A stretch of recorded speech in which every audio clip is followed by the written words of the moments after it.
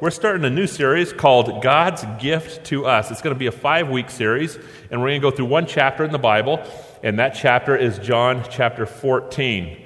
Now, John chapter 14 is known as the Upper Room Discourse, and it is the time where Jesus is getting ready to go to the cross, and it is the last sermon, last words to his disciples. It is a time that he'll be moving to the cross, he'll be moving to the grave really soon, and he's given the last direction. And inside this, in chapter 24, he is giving them 5 gifts.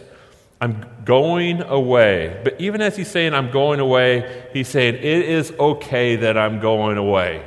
It is good that I'm going away. And the reason why is because I'm giving you these 5 gifts. 5 gifts to hold on to. 5 gifts to cherish, 5 gifts to use, 5 gifts that you definitely do not want to neglect. So it'll be 5 weeks going over those 5 gifts. Jesus knew what was going to take place with him, but he also knew what was going to take place with his disciples. He knew that his disciples were going to face extreme amount of persecution in their life. He knew that he was leaving and his disciples were even going to be martyred for proclaiming his name. He looked at Peter and he knew that he was going to hang upside down on the cross. He looked at Andrew and knew that he was going to be crucified on an X cross. He looked at Bartholomew and knew that he was going to be filleted. He knew that all of his disciples except one were going to suffer extreme amount of persecution in his absence. So as he knew his disciples were going to suffer persecution, he wanted to encourage them. He wanted to motivate them to continue to go. He wanted to motivate them to persevere. And therefore, he started with the gifts. What's one of his gifts? Number 1, Jesus gives his disciples hope in an eternal home. Let's look at our passage and then we'll work through it. John 14, 1 through 6 is our passage this morning. Do not let your heart be troubled. Believe in God, believe also in me. In my Father's house are many dwelling places. If it were not so, I would not have told you, for I go to prepare a place for you. If I go to prepare a place for you, I will come again and receive you to myself, that where I am, there you may be also. And you know the way where I am going. We underestimate the power of hope, but Jesus does not underestimate the power of hope. He understands that hope drives a person, hope motivates a person, hope moves a person, hope changes a person's behavior. Hope builds inside a person a character to persevere when they do not want to persevere. Therefore, he's going to give them hope. Well, does our hope for our future really change our behavior, change our drive, change our mission, change our actions? I would say yes. Let me give you an example. What's the worst job in the world? You might have a job that you say, well, this would be the worst career in the world, but mine would be a telemarketer. If I had to be a telemarketer, I just think that would be just the worst job in the world. And it would be even 10 times as bad if they say, okay, I'll pay you $25,000 a year to be a telemarketer. I'm calling people all day, getting yelled at. How do I know that? Because I don't yell at them, but I try to cut the conversation a little short so I can get off the phone. And as they continue, I just try to interrupt as they interrupt. But they're supposed to interrupt because of their job. So $25,000 a year, and if I had to do that, I think I'd go absolutely crazy. I'd be a complainer. I'd be a whiner, and I'd tell everybody about it. But if you offered me $250 million a year to be a telemarketer, I would be the best telemarketer you could ever find. I would start looking at all the phones. I'll call this person, I'll call this person, I'll call this person. 1 year, $250 million. I can do anything for $250 million in 1 year. Do you see how hope for the future drives the actions for today? The hope for the future drives our actions, our behaviors, and moves us specifically for the day. Jesus knew this. He knew what his disciples were going to go to. And therefore, he's like, I'm going to give you hope. Hope not with what's going to take place, but hope that is beyond with what is going to take place. Hope in what? According to the passage, a home. Let's look at a closer look. Number 2, Jesus promises you a place your heart always longs for. If he promises the disciples a place that their heart longs for, he's promising us a place that our heart longs for. He says, I will go and I will prepare a place. Those are the first words that he said in the verse. Now, let me tell you what he does not say. Jesus did not say that I'm going to go and I'm going to make you guys into a cosmic force when you die. We always wonder what's going to happen to us when we die. In many religions, well, you'll be this cosmic force. Well, the Bible's not describing that. He says, I'm going to prepare a place, a geographical location. Jesus does not say, I'm going to go, and when I come back, you're going to be a spiritual energy force that is going to be magnificent. He doesn't say that either. He again gives a place, a specific location. He doesn't even say, I'm going to go, and when I come back, you and I are going to dwell in the clouds forever, signifying that, what are we going to do in the clouds? Many people go, I don't want to go to heaven because I don't even know what we're going to do in the clouds. He doesn't say that. He says, I'm going to go to prepare a place. But then he says something after. Let's look at the verse, John 14:2. For I go to prepare a place for you, a specific location. And then he makes a statement, and you know the way where I'm going. What does that mean? It means you know the way and you know exactly where I'm going. Now, that's an interesting phrase, because he's going to go to heaven, or he's going to prepare a place, and then he looks at it and says, and you know what I'm doing, and you know where I'm going, and you know what's taking place. Jesus often does not use that language. He usually uses the language, you think you know, but you really don't know. That's what he tells his disciples. You think you got it figured out, but you really don't have it figured out. You think you know what you're talking about? Let me tell you, you don't know what you're talking about. But here he uses a different phrase. You think you don't know, but guess what? You do know. What's he talking about? My place was not away. What's he talking about? What he is talking about is there is something deep inside of us that knows what we want. There's something deep inside of us that knows that when we get to the location, we'll be full, we'll be happy, we will find everything we need. There's something deep inside of us that is starving for the ultimate place, the ultimate relationship, the ultimate home. We're pushed emotionally towards this one specific spot that we can call what? Our place. And this is what we're living by. We go and think, if I can get a dream house, then I finally arrived. If I own this specific house, I finally made it. If I have the house with the acreage, or I have the house with the view, then I can have this place I can call home. But what's happened is that as soon as you get the house, there's not a satisfaction that takes place. The house is not enough. And then you still have an anxiousness to even gather something else. Or if I could just have an awesome job, an awesome promotion, if I had a job that I just loved, then everything else would work out. If I could just arrive, then I finally found the place that maybe God is describing. Or if I won the lottery, maybe money came in, where I didn't have to worry about money anymore, where I can just consume what I need to consume and use what I need to use, and money was never an issue. Then I have finally arrived in this world. I finally made it to my place. See, what we're doing is we have this instinct to get to the spot where our restlessness is gone, our desires are gone, where there is extreme amount of peace, where anxiety is removed, and we think, well, if we can just we got to move, we got to go after, we got to find. We are restless people, and the reason why is because we're looking for this ultimate place. Ultimate place. I was a logger for 2 years, and in the process of logging, I ended up getting married in July. And in July, my wife came and lived with me. I was on the road wherever the logging company was at. I was on. So I was mostly in California, in the central part of California, and then also on the California coast. I got married in July, and then the 1st of September, my wife left me. She went to school back in Salem. She didn't leave me completely. So I got married. I was married for a month and a half, and my wife is gone. And I was in California where I was by myself with my wife located up here. And I will tell you, there's something inside of me that was longing for something rich. And the something rich was, this is not my place. This is not my job. This is not my location. This is not where I want to be. My place is where it is with my wife. And I will tell you what I did. I quit my job. I left my job. And I found another job, relocated where? To where my wife was, for the purpose of finding the place that my heart desired. We are in search for that specific place, and all of our actions and behaviors are motivated and moved because we want it. When Adam and Eve were kicked out of the garden, what was one of the greatest punishments? Greatest punishment is they were removed from their place. And ever since then, we have all been longing for this ultimate place. We're all reaching out and trying to search for it.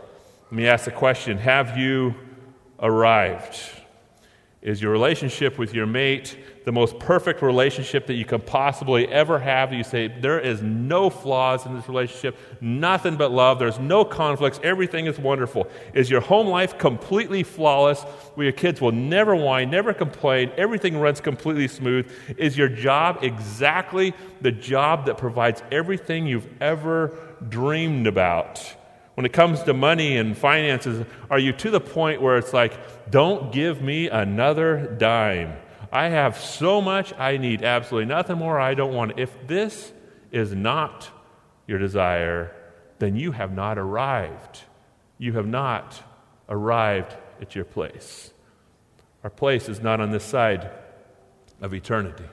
Our place is on the other side of eternity, that God is preparing the place for you, the place that our heart longs for, the place that we truly desire, the place that we crave.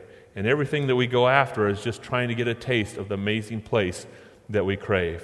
This is the place that Jesus is talking about, where he says, and you know exactly where I'm going, and you know exactly what I'm doing, because it's inside of your heart, and you want it, you desire it, and I'm going to prepare it for you.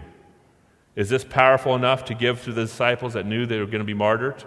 Powerful enough to say, I will be killed, persecuted on this world, but this is not my place. Do you see the power? They relocated their place to eternity rather than their heart and mind here. It's a gift that we often take for granted. Continue to work through the verse. Jesus promised you the home that you desire. What is a home? Home is a place where you belong. A home is where you are completely accepted. A home is where you fit in. Home is a place where people can be themselves, living in the way that you're designed and created to live. I experience that often, and the place that I experience it the most is in my chair. When I come home from work, or I come home from working outside or chopping wood, I just love to flop in my chair, look at the fire in the stove, and just relax. I'm finally home, but it's just a taste before the next day starts. But even if the next day didn't start and I just remained in the chair, I would then get what? Restless. We're still restless. What were we restless for? This ultimate home that is where? That is in heaven, that God is preparing for us. John 14, in my Father's house are many dwelling places, and you know the way where I'm going. Now, John the Apostle is listening to Jesus make this fast statement, and John the Apostle receives a revelation towards the end of his life of what this home is going to look like, of what Jesus is even talking about. So let's go there, because John is going to explain this home that Jesus is preparing for us and that we can expect, because we have more than the disciples did even at that time. We have an explanation of the home. Revelation 21:3 says this, and I heard a loud voice from the throne saying, now the dwelling of God is with men, and he will live with them. They will be his people, and God himself will be with them, and they will be their God. He will wipe every tear from their eyes. There will be no more death or mourning or crying or pain, for the old order of things have passed away. He who has seated on the throne said, I'm making everything new. Then he said, write this down, for these words are trustworthy and true. He said to me, it is done. I am the Alpha and Omega, the beginning and the end. To him who is thirsty, I will give to drink without cost from the springs of the water of life. He who overcomes will inherit all this, and I will be his God, and he will be my son. So here is an expanded explanation of Jesus saying, I'm going to go prepare a place for you. And here John writes it down specifically for us, because we live in a place that's not our home, and he's given us this example. But what is said in this verse? What does this home have to offer? Because, Jesus is trying to get his disciples to hold on to this home. He's trying to get us to hold on to this home. what does this passage offer us in this home? It offers us father that you need. What kind of father that you need? What kind of father do you need? If you were raised without a father and you've never seen a good example of a father, you still know what kind of father you need.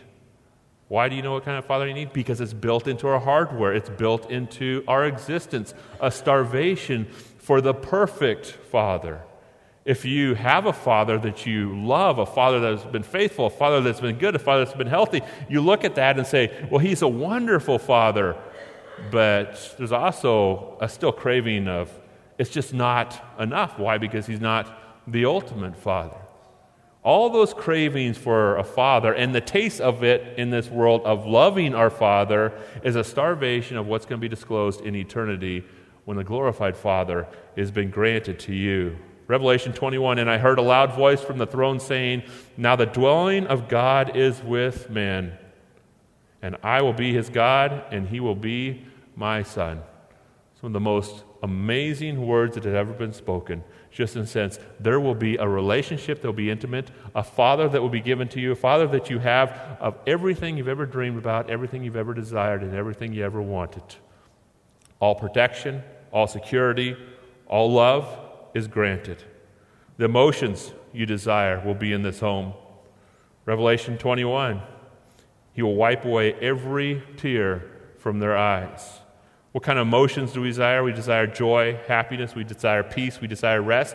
And in this place where we're at, we think if we can grab a hold of something that's out there, then we'll have happiness, joy, we'll have peace, we'll have rest, we'll have everything we need. What's interesting is that many famous people, many rich people are addicted to drugs, are committing suicide. Why? What's happening is they're grabbing, and they get to the top, and as soon as they get to the top, they see nothing but their face in the mirror, saying, it did not give me enough. And it starts to sit in, and as it sits in, the pain even needs to be numb, because I've accomplished the world, but it was not enough. All the emotions you desire will then be granted to you in this home. The longevity you long for. Longevity you long for? What is that? It's going to take place in this home. Well, I'm losing a daughter to college in September. She's going to go to San Diego, and I will tell you that I am extremely excited that she is going. There's something about her spreading her wings. There's something about her moving out of the house, being on her own, being in the world that we raised her up to just expand and tackle the world. Extremely excited that she's going. I'm also extremely depressed that she's going. It's like she brings so much to our house. What's going to happen when she's gone? What is the house going to look like? Where's her energy? Where's her beauty? Where's everything that she offers our house? So I'm extremely excited. I'm extremely depressed. I don't even know what I'm supposed to feel in this process. Obviously, I'm not home because it's not perfect. It's good, but it's not perfect. We desire this perfect longevity where there is no pain, but there is fullness inside of this. Revelation 21, there will be no more death, meaning no more separation. No more separation that will bring, she's going to be gone. Or anxiety, or excitement, she's going. There will be this complete peace. Longevity would be there. In this home, God is going to give you all the security that you've ever needed. Security, we starve for security. Revelation 21:3 says, there will be no more mourning. Everything that hurts you, everything that pulls you down, everything that weighs you will be completely gone. The comfort you wish for will be provided in this home. Revelation 21, there will be absolutely no more crying. The excitement you dream about will be in this home. What kind of excitement do we dream about? Remember the day that you got married? Something new, something fresh, something amazing. And you won't forget it. There's this joy, there's this excitement that is there, that takes place, and you understand the feeling, and I can't even describe it. What about if you got a new car? Or what about if you got something new? Well, we're starving for something new because we love the excitement that the something new gives us. But it's interesting that something new gives us does not last very long, and it fades really fast. but we still starve it, so we'll move from one thing to the next, to the next, to the next, because we're hungry for this something that is new. Revelation 21 says, I am making everything new, is not saying I'm going to make it and then it's going to decay. It means that I am making, it will continually be new every single day. So the joy that you get when you first got married, or the joy that you get when you first get a car, the joy that you get when you first get an item, is just a taste of what is constantly going to be in your mind, in your heart, and in your emotions for the rest of eternity. The satisfaction to all your needs will be in this home. Revelations 3 again. To him who is thirsty, I will give him a drink without cost from the springs of water of life. He who overcomes will inherit all this. It's interesting that John gives a description of this home that God is preparing for us, but as he's given the description of this home, he's not explaining the dynamics and the structures of the castles we're living in. He's not given a detailed description of the even beauty that is there. The weight is not given, even the descriptions of gold and marbles and this wonderful thing is going to fill you. It's not giving you all that. What it's given you is this emotion that we're longing for. The same statement that Jesus says, I go to prepare a place for you. And you know exactly what I'm talking about. Why? Because all the emotions that are inside of us, everything that we crave, will come to completion when we get our place, when we get our home. One more thing that's going to be offered there. Number 4, Jesus promised you an ultimate relationship forever. You can have a place, and you can have a home, and you'll have nothing if you don't have a relationship. Relationships are absolutely everything. Relationships make the place a place. Relationships make the home a home. The loneliest people in the world are people that live in castles with nobody to share it with. People are miserable. Why? Because they don't have relationships to go with the goods that they have. Relationships, everything. Why? Because relationships make everything come alive. Therefore, in John, Jesus completes it. If you have a place and you have a home, you have absolutely nothing. But if you have the place, you have the home, and you have the relationship, then you have the everything you've ever wanted. John 14, if I go to prepare a place for you, I will come again and receive you to myself, that where I am, there you may be also, and you know the way where I am going. Heard a comment from a Puritan that says, heaven with all of its beauty, all of its glory, all of its mansions, and all of its streets of gold would be nothing but hell if Jesus was not there. However, hell, with all its dungeons and all of its pit and all of the fire and the flames, would be nothing but heaven if Jesus was there. What happens is that Jesus is explaining to his disciples that you will be with me. Therefore, what you're going to go through, survive it, because I'm not leaving. I'm going to prepare the place, not the place that you're in. I'm going to prepare the place for you. Therefore, when you suffer the persecution, when you go through the difficulties, when you struggle through life, think of the place, not think of I'm in the place. Because the place that we're in is not the place that we have from God.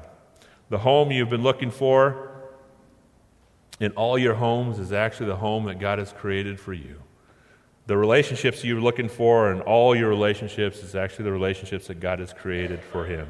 The father you're looking for in all the fathers that you have is actually the fathers that God created in you specifically for him. The one we are really looking for is the one and only God who has prepared a place and a home for us. He knew that those words could be the most encouraging words to his apostle, to his disciples. Therefore, he laid them on at the beginning of John 14. I go, but it's okay that I go because I'm going to prepare a place for you. So let's take these words and let's move them to our heart and say, well, here I am in this life that is not easy, that is difficult. I'm in relationships that are not easy, not smooth. I'm in financial crises that are not easy. It doesn't flow very well. I'm in jobs that are very difficult. I'm in suffering that is not good. How do I get what the disciples were given? Number 5, peace comes when you set your mind, invest into, and live for eternity rather than the present. The answer is until you recognize that everything you long for is to be in the Father's house, you will spend your whole life miserable, chasing empty dreams that bring absolutely no satisfaction. John 14 says, "Do not let your hearts be troubled. Believe in God, believe also in me." That's verse 1. Let's skip to verse 28 because what he's doing, he's not going to sum up his first statement. Verse 20, actually it's 27. He's going to sum up the statement. Let's look at the repetitive structure. 27. Peace I leave with you, my peace I give to you. Not as the world gives, do I give to you. Do not let your hearts be troubled. Same statement. Nor let it be fearful. You heard that I said to you, I go away, and I will come to you. If you loved me, you would have rejoiced because I go to my Father.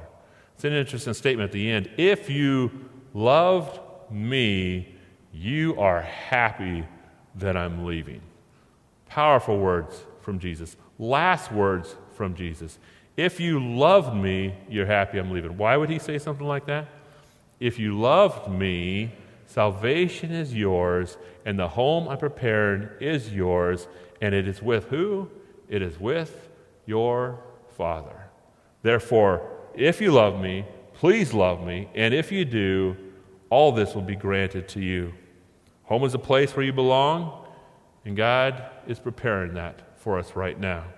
Home is a place where you're accepted, and Christ is preparing that for us now. Home is a place where you fit, and that place is being prepared. Home is a place where people can be themselves, created the way that we are designed to be created, and having all the emotions that go with that creation.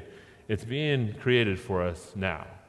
So as we live here, what are we supposed to do? Set our minds not on situations, circumstances are here, but set our minds on there. Number 6, your hope for the future is your answer to joy for today.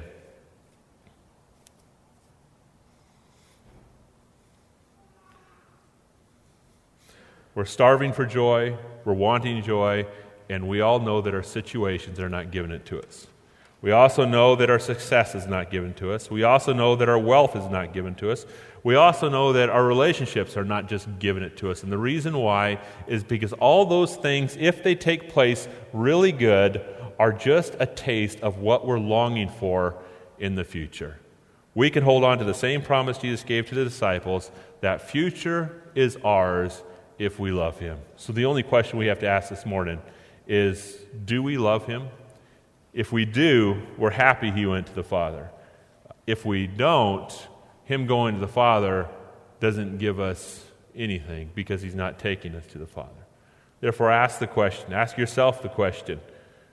Am I living for the home that God has prepared for me, or am I trying to build my own home here? That's the explanation of salvation. Salvation is, I am going to the home that God has prepared. I'm not taking the home that I'm trying to build here. See, what happens is we get to choose our location. We get to choose our spot. We get to choose our home. And what we can do is we can choose to build what we can, make what we can, do what we can here, but that's not salvation. Salvation is, God, I'm not going to build what I can. I'm not going to do what I can. I'm going to hang on to what you have built and what you are building. And where did he start? He started with the death on the cross, and then the resurrection. And then he says, I am ascending to build you the place. Therefore, embrace my death, embrace my resurrection, so life can be yours. We're going to take communion this morning, and there's elements in the front, and there's also elements in the back. And the start of your home started specifically at the cross. At the cross is where all my sins was placed on Jesus, and I can be washed completely clean because all my sins were placed on him. And then what took place? He rose again 3 days later, and after he rose again 3 days later, I don't worship a dead God. I worship a living God who's preparing me my home. Therefore, since he died, salvation can be mine. Since he rose, he is living right now, making what is going to be mine. Do I believe it? When you guys come up to take your elements, take up the bread, think about it. This is where my salvation starts. The broken body at the cross and the blood spilt. This is the start of my new home. If you've not made a decision to make this your start of a new home, come up here and make that decision. God, you died for me. You rose for me. God, please call me your child. Father, I just thank you so much, God, for pursuing us the way that you have. God, you've given us salvation, and you did not need to give us salvation. But God, I just pray that everybody in the room, that if they have not embraced you, God, as their Savior, that they have not believed in your heart, that in their heart that you are Lord, that they would respond to you, God. God, grace is a gift that you have given us. Heaven is a gift that you've given us, and I just pray, God, that we will not neglect it, but that we'll embrace it. And God, if we have embraced it, I just pray that it will be on the forefront of our mind all the time, that we will not forget about the gift. We'll live by the gift and be driven by this gift. We love you. In Christ's name, amen.